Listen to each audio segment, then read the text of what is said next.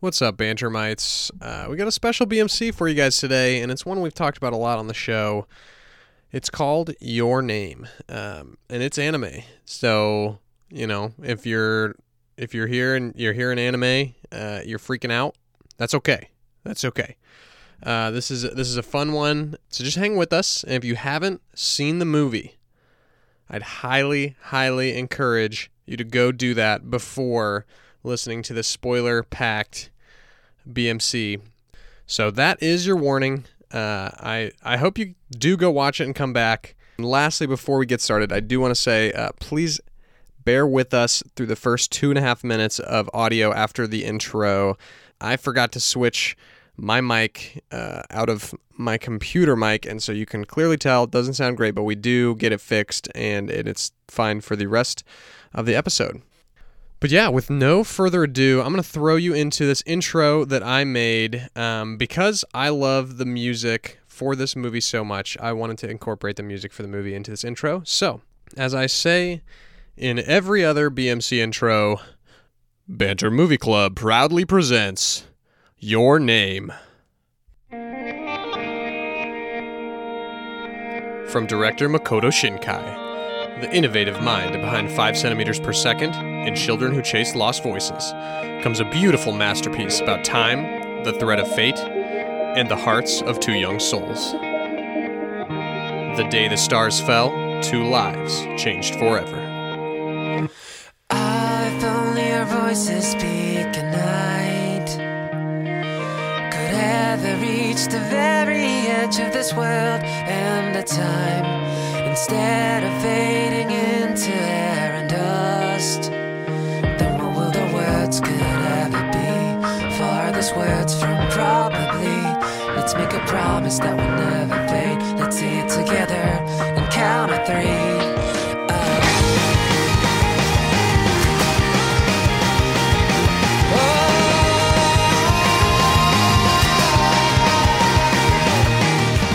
High schoolers Mitsuha and Taki are complete strangers living separate lives, but one night, they suddenly switch places. Mitsuha wakes up in Taki's body, and he in hers. This bizarre occurrence continues to happen randomly, and the 2 must adjust their lives around each other. Yet somehow, it works. They build a connection and communicate by leaving notes, messages, and more importantly, an imprint.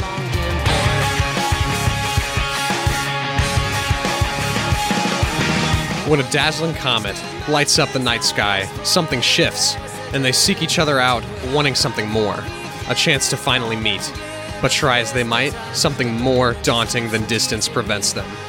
Is the string of fate between Mitsuha and Taki strong enough to bring them together?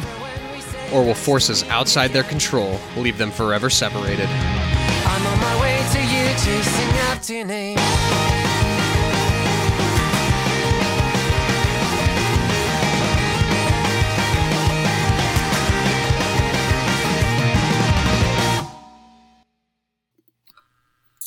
All right, welcome back. We are here with BMC number 12. It's been a while since we did Soul West. I don't know, it all mushes together. And now we're doing anime on this podcast. I mean, Perry, I've been doing anime for a long time. Yeah, but we haven't done it together in podcast form before. I guess not. So this is exciting. Because Avatar: The Last Airbender is not anime. Let the world know. That's true. It is not anime. It is 100% made in America. Mm-hmm.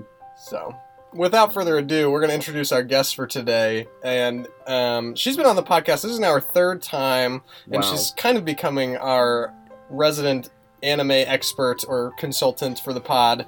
And it's Kelly from Fanimated Podcast. How are you doing, Kelly?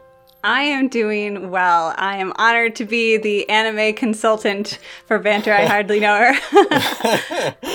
This is Wes's first watch, and this is not your first watch, is it, Kelly? Oh no, I've watched this a dozen times, I'm sure. I've lost count. I saw it twice in theaters. It Wow. was so good, I had Really? to go back. Yeah, no, I mean, we could talk about that more, but basically, at the time, it was, advertised as this fun rom-com, so I went to go see it. And then I realized what I'd gotten myself into and had to go see it again. Kelly, were you how into anime were you before this? came out? I was a pretty casual fan. Okay. I was still like watching a fair amount of anime, but not as much as I do now. But I had still seen quite a bit. So Okay, do you feel like this was like a catalyst for you to watch more? yes, absolutely. It was definitely like, it was the first anime movie I saw like in theaters, and you know, one of the first times I was watching something that was a recent release. Like before, I was just like catching up on older stuff like Full Metal and stuff like that. And this was kind of my first foray into like newer things. And then of course it was, I mean, yeah, I really enjoyed it. And so of course just delved even deeper into my anime obsession. So Kelly, do you want to maybe explain to our audience about your podcast, and if they want to find even more anime content, because this is our first anime that we've ever done, and if we've got some anime fans out there, they'll find a lot more anime related content on your podcast. Absolutely. So if you don't know, I'm the host of Fanimated, an animation fan podcast where we get a chance to geek out about our favorite animated media. And for us, that encompasses, you know, Disney and cartoons, anime, of course, and video games, basically anything that's animated and anything that we love, we're going to talk about it. So we have full-length episodes on Your Name where we go in depth about the animation and the director and his works, and how this kind of fits into his repertoire. And we've talked about Weathering with You as well, which is another Makoto Shinkai.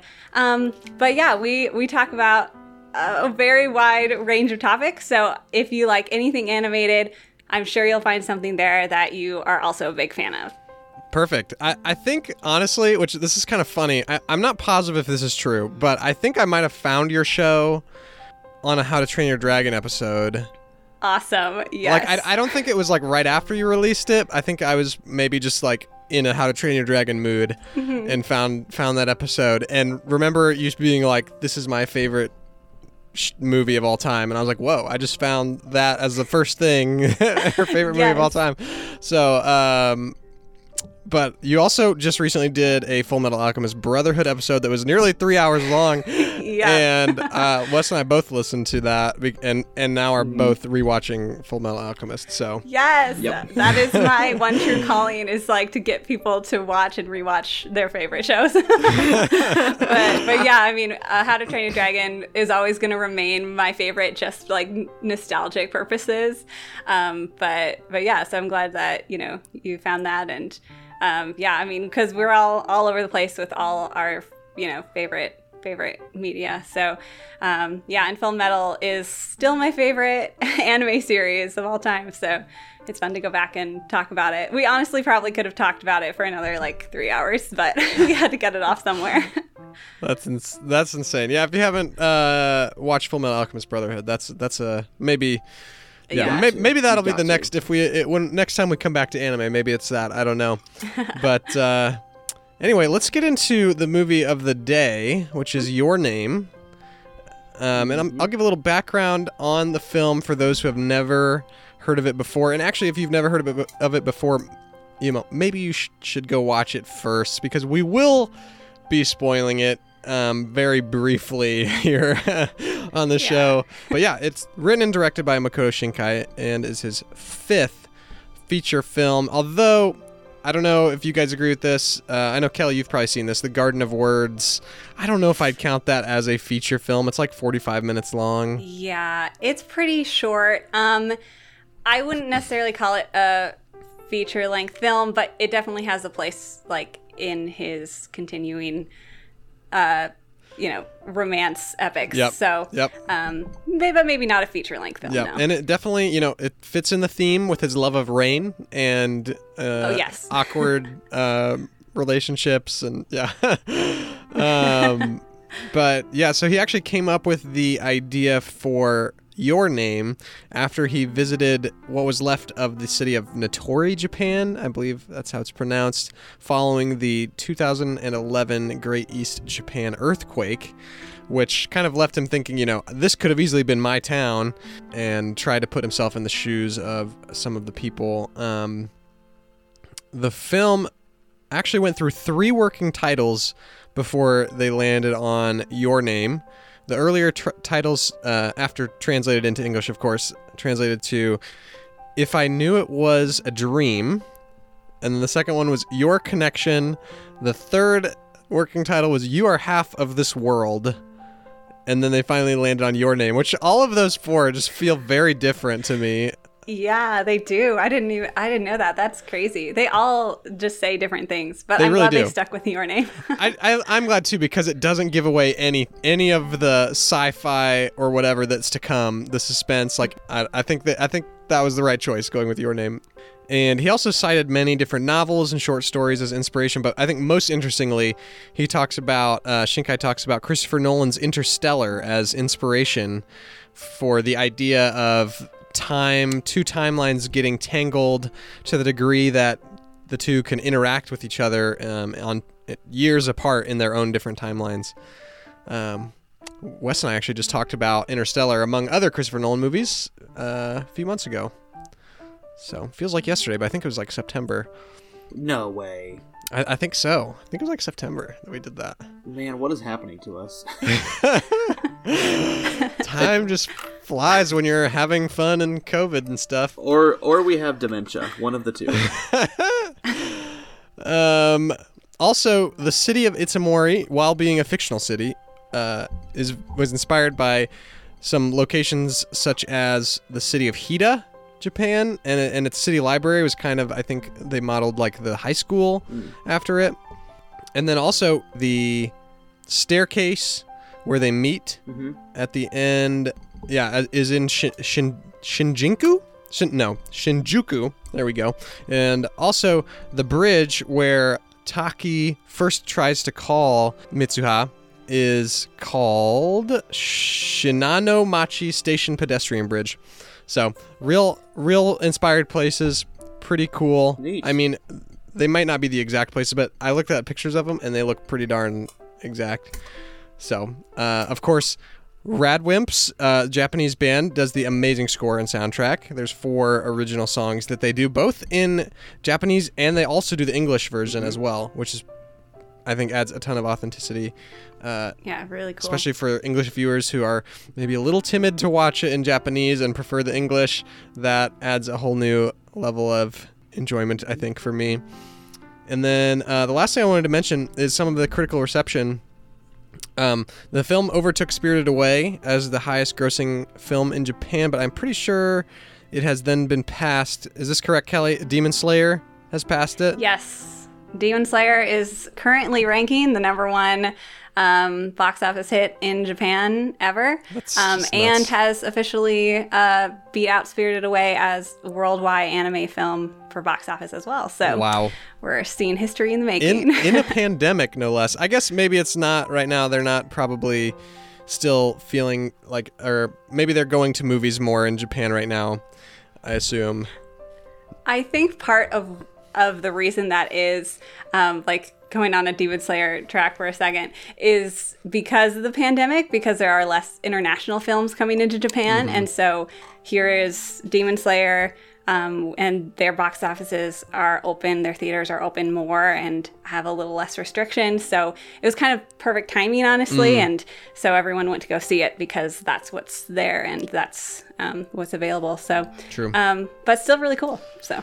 Yeah, interestingly, when Your Name came out, it actually doubled the success of Star Wars The Force Awakens in 2016, which it currently has a 98% critic score and a 94% audience score on Rotten Tomatoes with an 8.4 on IMDb. So very, very much critically acclaimed film. It even drew praise from Disney's Ron Clements and John Musker for, quote, its beauty and uniqueness. However, according to Shinkai, there are a lot of things that he really wanted to do with the film, but ran out of money and time. He said that they pretty much landed on the plot they wanted, but in his mind, the animation of the film is incomplete, unbalanced, and that 2 years of production time was just not enough. So, all that being said, I can't necessarily say that I agree with him. I don't either. I think that's a case of an artist is more critical of their own work than anyone else. Yeah, true. True. Yeah. So, Wes, let's talk about the plot of the film a little bit and hear a summary of Your Name in Wes's words. We don't care about spoilers, right? We don't care at all about spoilers. Incredible. Okay. Let me paint a picture for you. Or maybe draw is a better word, because the boy who is named after a spicy Mexican chip is an aspiring architect who likes to draw. Basically, what we're gonna do is we're gonna watch Freaky Friday, except it's not Lindsay Lohan, and they're in love. Great. And instead of a Chinese fortune cookie and earthquake gone bad, it is a comet that has pastel colors that then decided to blow up a town. But the thing is you don't know that for a while. Our movie starts with the switch has happened already. Between a boy and a girl, Taki and Mitsuha. Taki, and every time they said it, all I could think of was, you're a chip, you're a chip, you're a chip. Dang it, Wes. I never thought of it, and now I'm going to every time. Now you've ruined it for everyone listening. That's all I could think just of. a chip. Oh, man. Innocent rural girl meets awkward city boy. Except for they don't meet. Except they don't meet because they meet each other by being each other. Yeah, true. And she dates someone as him, which is very interesting. Yeah, yeah. And he That is one way to put it. Yeah. and he starts fights as her, and then after a while, they realize that they're in love. Ish, they realize. They don't really realize. They definitely think it, but they don't know. Yeah. Because they're young. It's like more powerful than that, but yes. Yes. And then, all of a sudden, the switches just stop, and the homie is just saying, where's she at, though? And then all of a sudden, like a disappearing Houdini act, the memos in his phone just start to disappear. And then he goes on a rampage looking for this girl, except he doesn't know her name, and all he knows is what the city looks like. And so him and his kinda ex, who is kinda her kinda ex, because he really didn't do anything, and his BFF, who probably just thinks he's crazy and is trying to support his friend, they go on a road trip, except in Japan, it's a train trip. And they find this town, inevitably, and then all of a sudden we go into some serious spirit world, meteorite, comet things with fermented rice alcohol. and then we evacuate a town because it turns out she died when the meteor hit the town, which is so statistically unlikely, and they even said it on the news, which is why no one did anything about it. And then there's a weird montage of him being her and him being him and her being him. And there's a lot of running. Also, let it be said that this boy, Taki, sweats the entire movie. He sweats the entire movie. When he is himself, when he is her, he is sweating. And the running, he was just sweating some more. I'm glad you noticed. And then insert them both running around the top of a crater. And then the weird spirit time link thing. Souls intertwined, one might say. Magic hour. Soulmates, magic hour, yes. Or in America, as Casey Musgraves would call it, golden hour. And then all of a sudden, he kind of saves the day, I think. I feel like he does. I feel like he saves the day. But the kicker is that they never remember each other's name. And they try to write it down, and then something happens to where they don't get to writing it down. And so we get a nice little fast forward, and he obviously so desperately wants to meet this girl because he realizes he loved her all along. And then they pass each other a couple times, and he's like, "What was that?"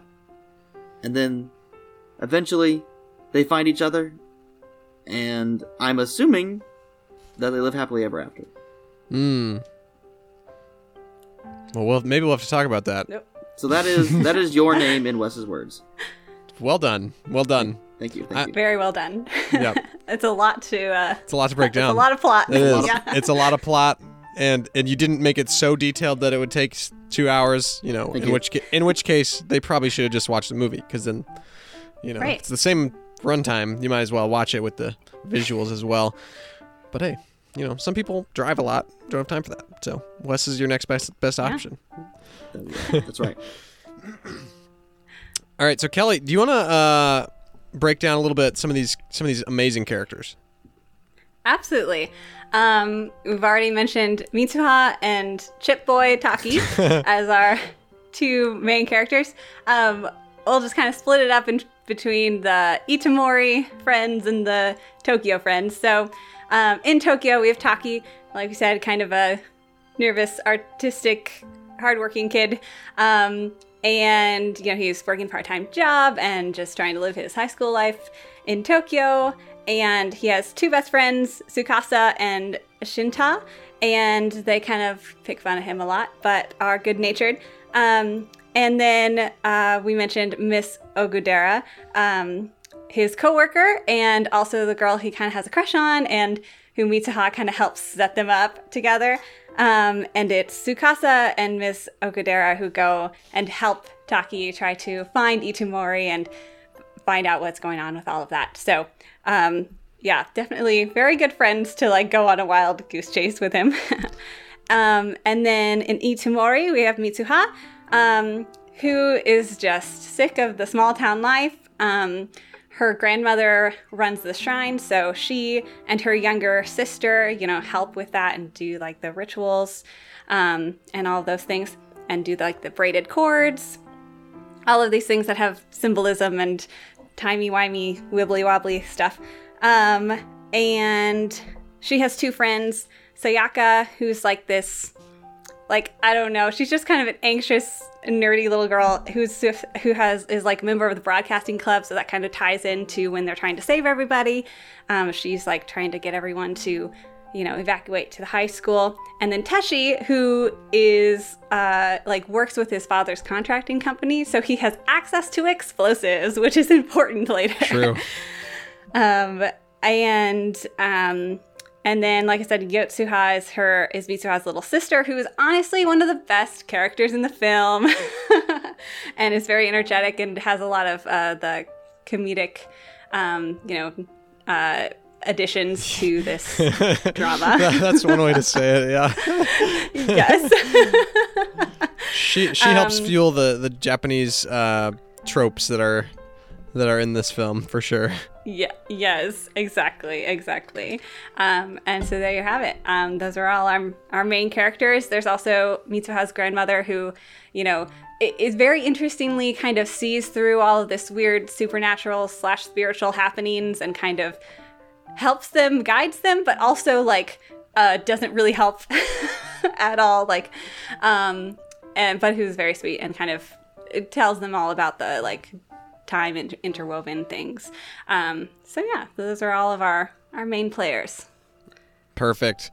Every time I hear about, or she gets the text from Tsukasa, first thing that comes to my mind is Mikasa Tsukasa. Oh my gosh.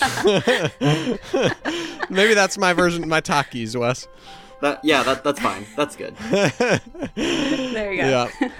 But yeah, there are basically two groups of friends, like she says, and but this, make no mistake, the movie is Taki and Mitsuha. They are the two that are swapping bodies, and this is their world, and everybody else just is living in it. So, yep. Yes, good way to put it. Let's look at the animation for a second. Pretty incredible. You might be able to help me more with this, Kelly, but I've been trying to figure out.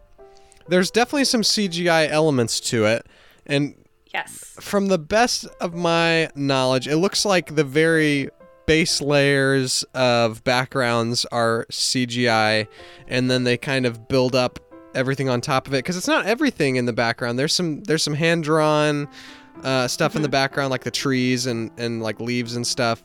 But there's definitely some CGI elements. So I don't know if you picked up on that a little more. Yeah, absolutely. One of the staples of a Makoto Shinkai film is his great use of CG. He uses a lot of 3D animation and experimentation with it and just utilizes it really well. So yeah, again, he seems to be a bit of a perfectionist from that, comment of he's not satisfied with the animation when in reality it's phenomenal. Yeah. But it's building the 3D models and then basically painting over it with 2D. So there's definitely a lot of CG elements and just a lot of detail, just incredible detail. When I compare it to Weathering with You, which Wes actually watched before he watched, well, we both watched it before we watched Your Name. We watched Weathering with You in theaters in January of last year. Weathering with You has more CG aspects. It feels like it's a similar style, but like you can tell that just about everything in the background is CG, with mostly just the interactive, like the moving elements of the foreground being 2D. And so I think that led to like some huge CG pans of the city in that movie, where this is a lot more subtle. I would agree. Yeah. But it led to some of the most beautiful hand-drawn nature scenes I think I've ever seen. The panning across the woven cords scene with the light like hitting it just that way, or like even just like the opening of the sliding doors frequently. Like there's a lot of eye candy animation in here for you animation nerds. Absolutely. Even just whenever you see the comet, it is always just beautiful, gorgeous. It's falling through the clouds, and it's phenomenal. Yeah. Definitely. Wes, you're a lighting guy. You've talked about lighting on the show before. That's so... Wow, I guess I am a lighting guy. The lighting in this is pretty incredible, with so many different scenes where shadows are really necessary and where just rays of sun come through clouds. Yeah, well, I mean, it's almost a plot point, like Magic Hour. You know what I mean? Yeah, like the idea of definitely. like Magic Hour and dusk and like the sun setting, like it's crucial. So, my favorite like looking part of it is when, I'm gonna just get it wrong wherever it is. I'm not gonna say what it is, but it's where Mitsuha is with her two friends and they're kind of like walking, and they're walking on a road, and like the sun is like peeking through the trees, you know, so like walking through like a patchy area. You know what I'm saying? Yeah. She knows. Kelly knows. Okay. Yeah. Yeah, I know. And I was walking through. I was like, oh my gosh, that just feels like driving home from elementary school, because I went down a road like that, and I was like, oh, it looks exactly the same. Exactly the same. Really? Yeah. Wow. Impressive. So it's gorgeous. Man, Makoto Shinkai, if you're listening, you managed to create a scene that looks exactly the same as Washington, Indiana, apparently. Apparently. Not sure that's an accomplishment or not. Another thing I wanted to ask you, Wes, as your first time viewing, Sure. how was talking about the plot a little more, this movie basically goes 44 minutes of rom-com, body swap, lighthearted, silly rom-com, and then it goes about an hour of intense, suspenseful, a little bit of sci-fi drama. I want to know, what were you thinking during the first section, first 20 minutes, 40 minutes, whatever it was? What were some of your thoughts going through your head? Well, Perry, I don't really remember how much we'd ever talked about it beforehand. But, I mean, after like 3 minutes, I was like, oh, they're switching places. Oh, this is Freaky Friday. Okay. And like the first scenes where they switch places are like the most awkward. I showed it to a group of like 15 people that all had like not really watched. There was a couple people that had watched some anime before. I think one other person had watched some Ghibli. One other person had watched Full Metal Alchemist. So a little bit of anime in the room. But I told them ahead of time. I'm like, guys, early on in the movie, there's gonna be some scenes that'll make you cringe a little bit. There's some just kind of anime tropes. You just gotta deal with them. Yep. So gotta warn them a little bit. Yeah, but like, honestly, the first little bit where, we call it rom-com, I was kind of thinking they might not fall in love. Especially with the whole setting up the boy on a date thing. I was like, maybe not. And, what's her male friend's name? I'm gonna get Teshi? Teshi. He has a crush. And so I was thinking, maybe they're gonna go their separate ways, but be friends? I don't really know. And then that didn't happen. So. Yeah, and then he ends up with the other friend. Yeah. Yeah. Yep. Which is kind of, probably what's bound to happen. That's how those things work, right? That's how these things work. What two of them pair off, and the other one has to find someone for themselves. all the trios. Yeah, I will say upon the fourth watch, while I was taking more notes, I definitely would say it starts after a really good intro. First of all, I love the intro. Oh yes. It does start pretty slow. That's the section that you got to get through. But once you got through that, it's nothing but, I don't know, chills and really good writing. Yes. The pace picks up quite a bit from that point for sure. I also noticed something that there's probably more of these, but I noticed this time, this little cue, that the bow around the wrist versus the bow around the Mitsuha's hair, when he's in her body, he does not put the bow in her hair, and when she's in her body, she does put the bow in her hair always. I wasn't positive on his bow. I'm gonna assume every time that she's in his body, he doesn't have the bow around his wrist. Interesting. But I didn't catch it. I didn't catch it in every scene.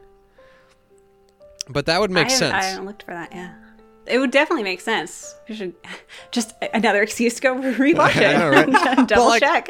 Which leads to a follow-up question of if that was not the case, wouldn't someone have noticed if she was in his body and he was wearing the bow, she definitely would have noticed 100%, which would have led to some kind of plot hole, I guess. I don't know. Right, because then she'd be like, "What is it? This is the this is my bow. This is my cord." That yeah, doesn't make sense. Yeah. Huh. That is an excellent question. Yeah, and all of that happening before she actually gave the cord to him in the timeline. So, there is some kind of tricky things when it comes to these kind of plots. Even just the very basic notion of, did she never look at the date? That's true. Did either of them never look at what the year was? Yeah. But it makes for a more a bigger shock value later for us as the audience, I suppose.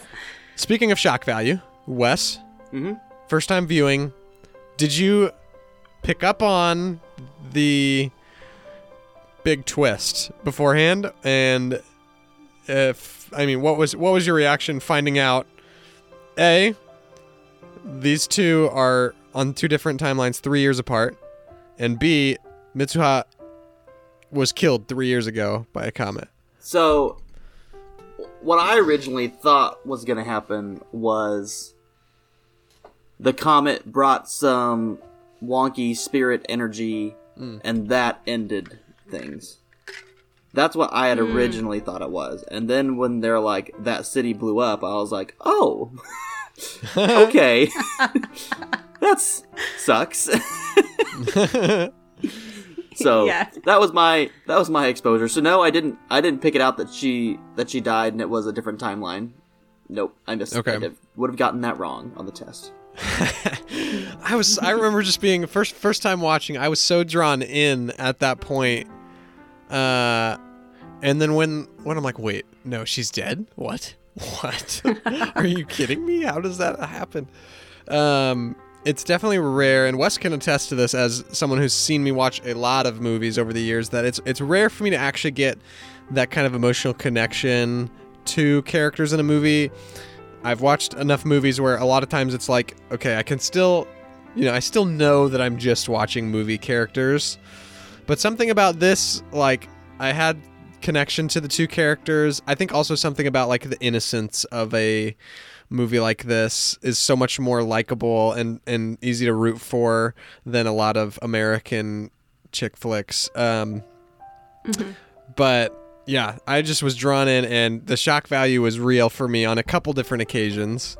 One being this moment when he finds out, okay, Itamori's been destroyed and she's dead, and then another, and then everything that followed that, and then another being when she opens her hand. Yes. And you find out he did not write her name on her hand like we thought he did, and he wrote "I love you." Oh, that hit me hard. Yeah. So well done. And even before that, when they're like, right before that, when they're in Magic Hour, and he's like, let's write our names so we don't forget each other, and then the pen drops, and the music such a good stops, and it's silent. Just cuts out. Whew. It's so well done. So well. It was shock. It was, the music is going, and it's emotional music, and it's like, yay, they're like meeting finally, and then the music stops and the pen drops, and that's all you hear, and it's shock. It's like, what? How will they ever remember each other? It's, oh man. Yes, it's devastating. Absolutely devastating. Yeah. Follow up possible plot hole question, because we do have to pick. This is a podcast. Like, we do have to pick apart where we can. Why do the memos only disappear after he finds out Itamori was destroyed, and then he pulls up his phone, and then you literally see all of her memos as she's writing? She basically, as they're living each other's lives, they write memos about, like, this is what I did, just so you know, and like, so it's not as weird, like trying to keep their lives in order. And when he finds out Itamori was destroyed, he then looks at his phone, and you literally see all the memos disappearing. I'm curious if you have any theories on that. Well, besides as it just being a plot device use and an addition to the tension from a writing perspective, maybe it's like, part of the supernatural magic that's happening is like kind of in his subconscious too, and so when he makes a realization that she isn't here, or something is wrong, then maybe that triggers it all to go away, possibly. Maybe what was keeping the memos there was his memory of her, and then he was like, oh, she's gone. Possible? That's possible. That's possible. Yeah, at first I was like, oh, maybe it's because, like, this time now, 3 years ago, at this point 3 years ago now is when she died. So then but I don't think he was there, like, to the day. No. I don't think that had to do with it. So I don't know. That's a little plot hole. There's really not much I could pick apart. It's very tightly written. It's so tightly written. Let's talk about the acid trip scene right before they're about to meet, basically.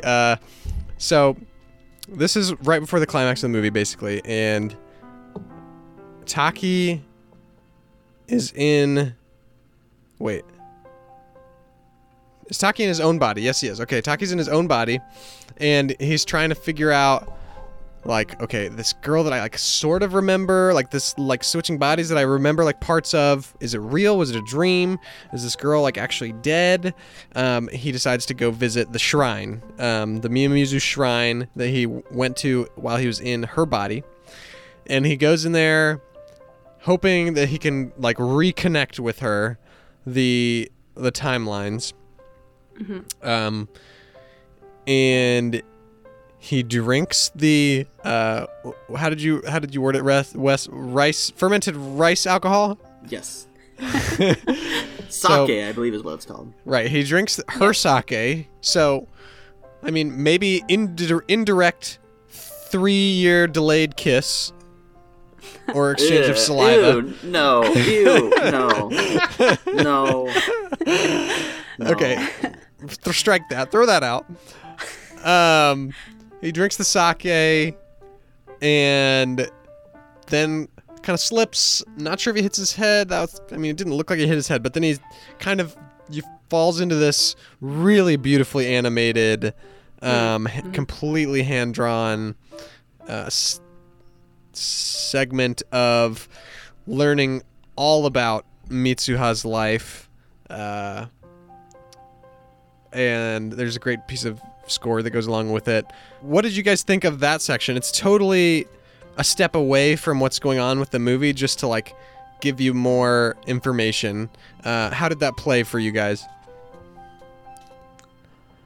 I'll say, like, it watching it in theaters, I was just like, this is so beautiful. Like, everything that's happening. And it was just kind of like this really nice like moment in the middle of this very, very detailed realism, artistic format to be like much more expressive and like, it really tying into the themes of like everything's connected and interwoven. And like, so you see the comet falling and then it turns into, water, and then there's the tail of the comet turns into like an umbilical cord. Like everything is just like part of everything else. And so I think it's just, I was just like awestruck by how beautiful it was and just how different it is from the rest of the film. Yeah. Wes, anything to add? I mean, anime isn't anime without some quirky, mystical thing going on. Whether it's superpowers in MHA, science-y superpowers in Fullmetal Alchemist, or like Weathering with You, where a girl can control the rain. Like, what about Haikyuu? They're just volleyball players. I guess you're right. They are just volleyball players, but they yell a lot. So, but they still have, determination and the power of friendship. But like, what I liked about like the movie as a whole, and like kind of what you're talking about is, I believe it's Shintoism, right? That's what they're. Yes. Yeah. It is confirmed. I had to look that up. I thought that's what the gates were. Yeah. Yep. And that is something that we learn about in like high school, like very briefly when they teach us the religions of the world. And I've never seen, like, they take like a real religion that exists and they put it in the movie and make it a relevant plot point. And I'm like, wait, that's so neat. Because yeah. And another thing, this might be like a tangent, but I don't care. I feel like in popular media, all we ever see of Japan is Tokyo and or another big city, and the city life and the compact life, right? And we just live assuming that everyone in Japan lives in these compact areas. And several animes do this, but this one I thought did it really well. They show us like a small rural town, and it just makes so much more sense that a small rural area would be more connected to like the spirituality of like this religion, right? And like Kelly said, it was beautiful, and I was like, they just connected two separate worlds that we see like in real life Japan, and they connected them, and they made it work, and they used like this religion and like its basis and like the spirituality of it to pull out the quote unquote anime quirk, right? And I just love that whole everything about it. Yeah.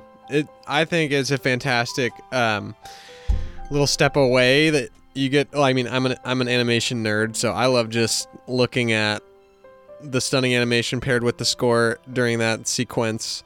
I don't know exactly how important it was, all of the information they give you. Like, it's important, I think, to learn a little bit about the history of like her parents and the religion that like her grandmother like holds so sacredly to their family, and that they are kind of tasked with maintaining this shrine.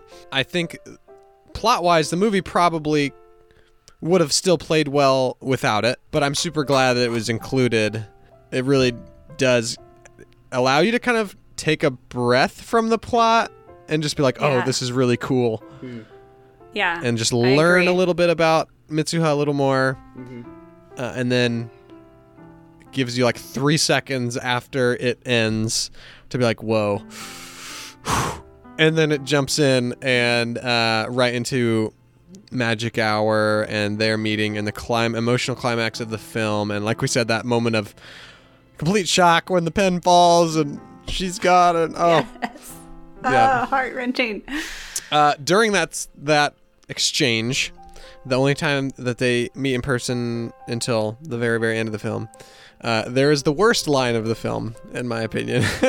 The worst line. Said by Mitsuha, and it's after she asks about her hair, and she's like, it was about her haircut, and Taki says, like, oh, it's okay, you know, or I like it, or something like that, and she says, you're lying, and he says, you got me, and she goes, why you gotta be like that? That's true. It was so a very weird. odd translation. Yeah, for sure. that's what I was like, this has got to be a translation thing, because the way she says it is like real sassy, like in a way that she hadn't. She's like, why you gotta be like that? I feel like they're trying to add like different dialect, like because she has a different dialect, Japanese dialect, than he does, because she lives in the country, and so I feel like sometimes they add some like y'alls and like things like that to make it seem like she's, in a different Interesting. location. I did notice that one of the like rules that she gives him is, in addition to like no looking, no touching, is no dialect. Yep. So, and I guess that could be what that, like, having to do with that, I guess. But it doesn't read well with how they translated Right, it, for sure. correct. It's like, Yeah, so that was just something I picked up on that when I watched this time. I was like, that's a bad line. But then after that, that's where I like, it's just chills for the next, everything after that, when she's running, trying to get everything like fixed and go see her father and convince him to get people to evacuate. The music, the song Sparkle is playing, and it's chills. She trips, falls. She's like, someone I have to remember, someone precious, someone I shouldn't forget. She opens her hand, and instead of like, and she hears in her head like, oh, well, let's write her name on our hand so we don't forget. She opens her hand, and it just says, I love you. And it's like, melting. and it's so frustrating because they're forgetting each other, and you just want to like shake them and be like, come on. And then every single tease near the end where they're like just slightly passing each other, and then you're just like, come on, it's torture. Yep. Just turn around. Just turn around. Yeah, and it is kind of the biggest question for most people watching this film is like, well, why do they forget? I think the biggest thing is like, even this whole time, like they've been sort of forgetting things, and that's why the notes, they just like after the switch, they gradually forget things. But B, when Taki gives her back her cord during Magic Hour, that's actually what severs the connection. And so pretty much right after that, they are both losing like any remembering of what it was that happened, why they're doing the things they're doing, why they feel this emptiness, this searching feeling. And so it's 8 years later, 12 years later after that incident. It's 8 years later for Mitsuha. It's 5 years later for Taki. Okay, then they are in... they're in like 2022. And they do finally turn around and say, do I know you from somewhere? Question for you both. What happens next after they're both after they ask for each other's names and assuming they give each other their names, does it all flood back in? What do you guys think? I don't think they get their memories back of this time that they switch. Okay. I kind of see it as like they just kind of fall in love all over again, and they were destined to be together, and all is well. And maybe there's a little bit of that, like, oh, you were from Itomori. I had this obsession with it. Weird, but Interesting. And I can't exactly like give you like reasons why I think that, but maybe it's just like, I don't know, it feels more poetic that way. Maybe.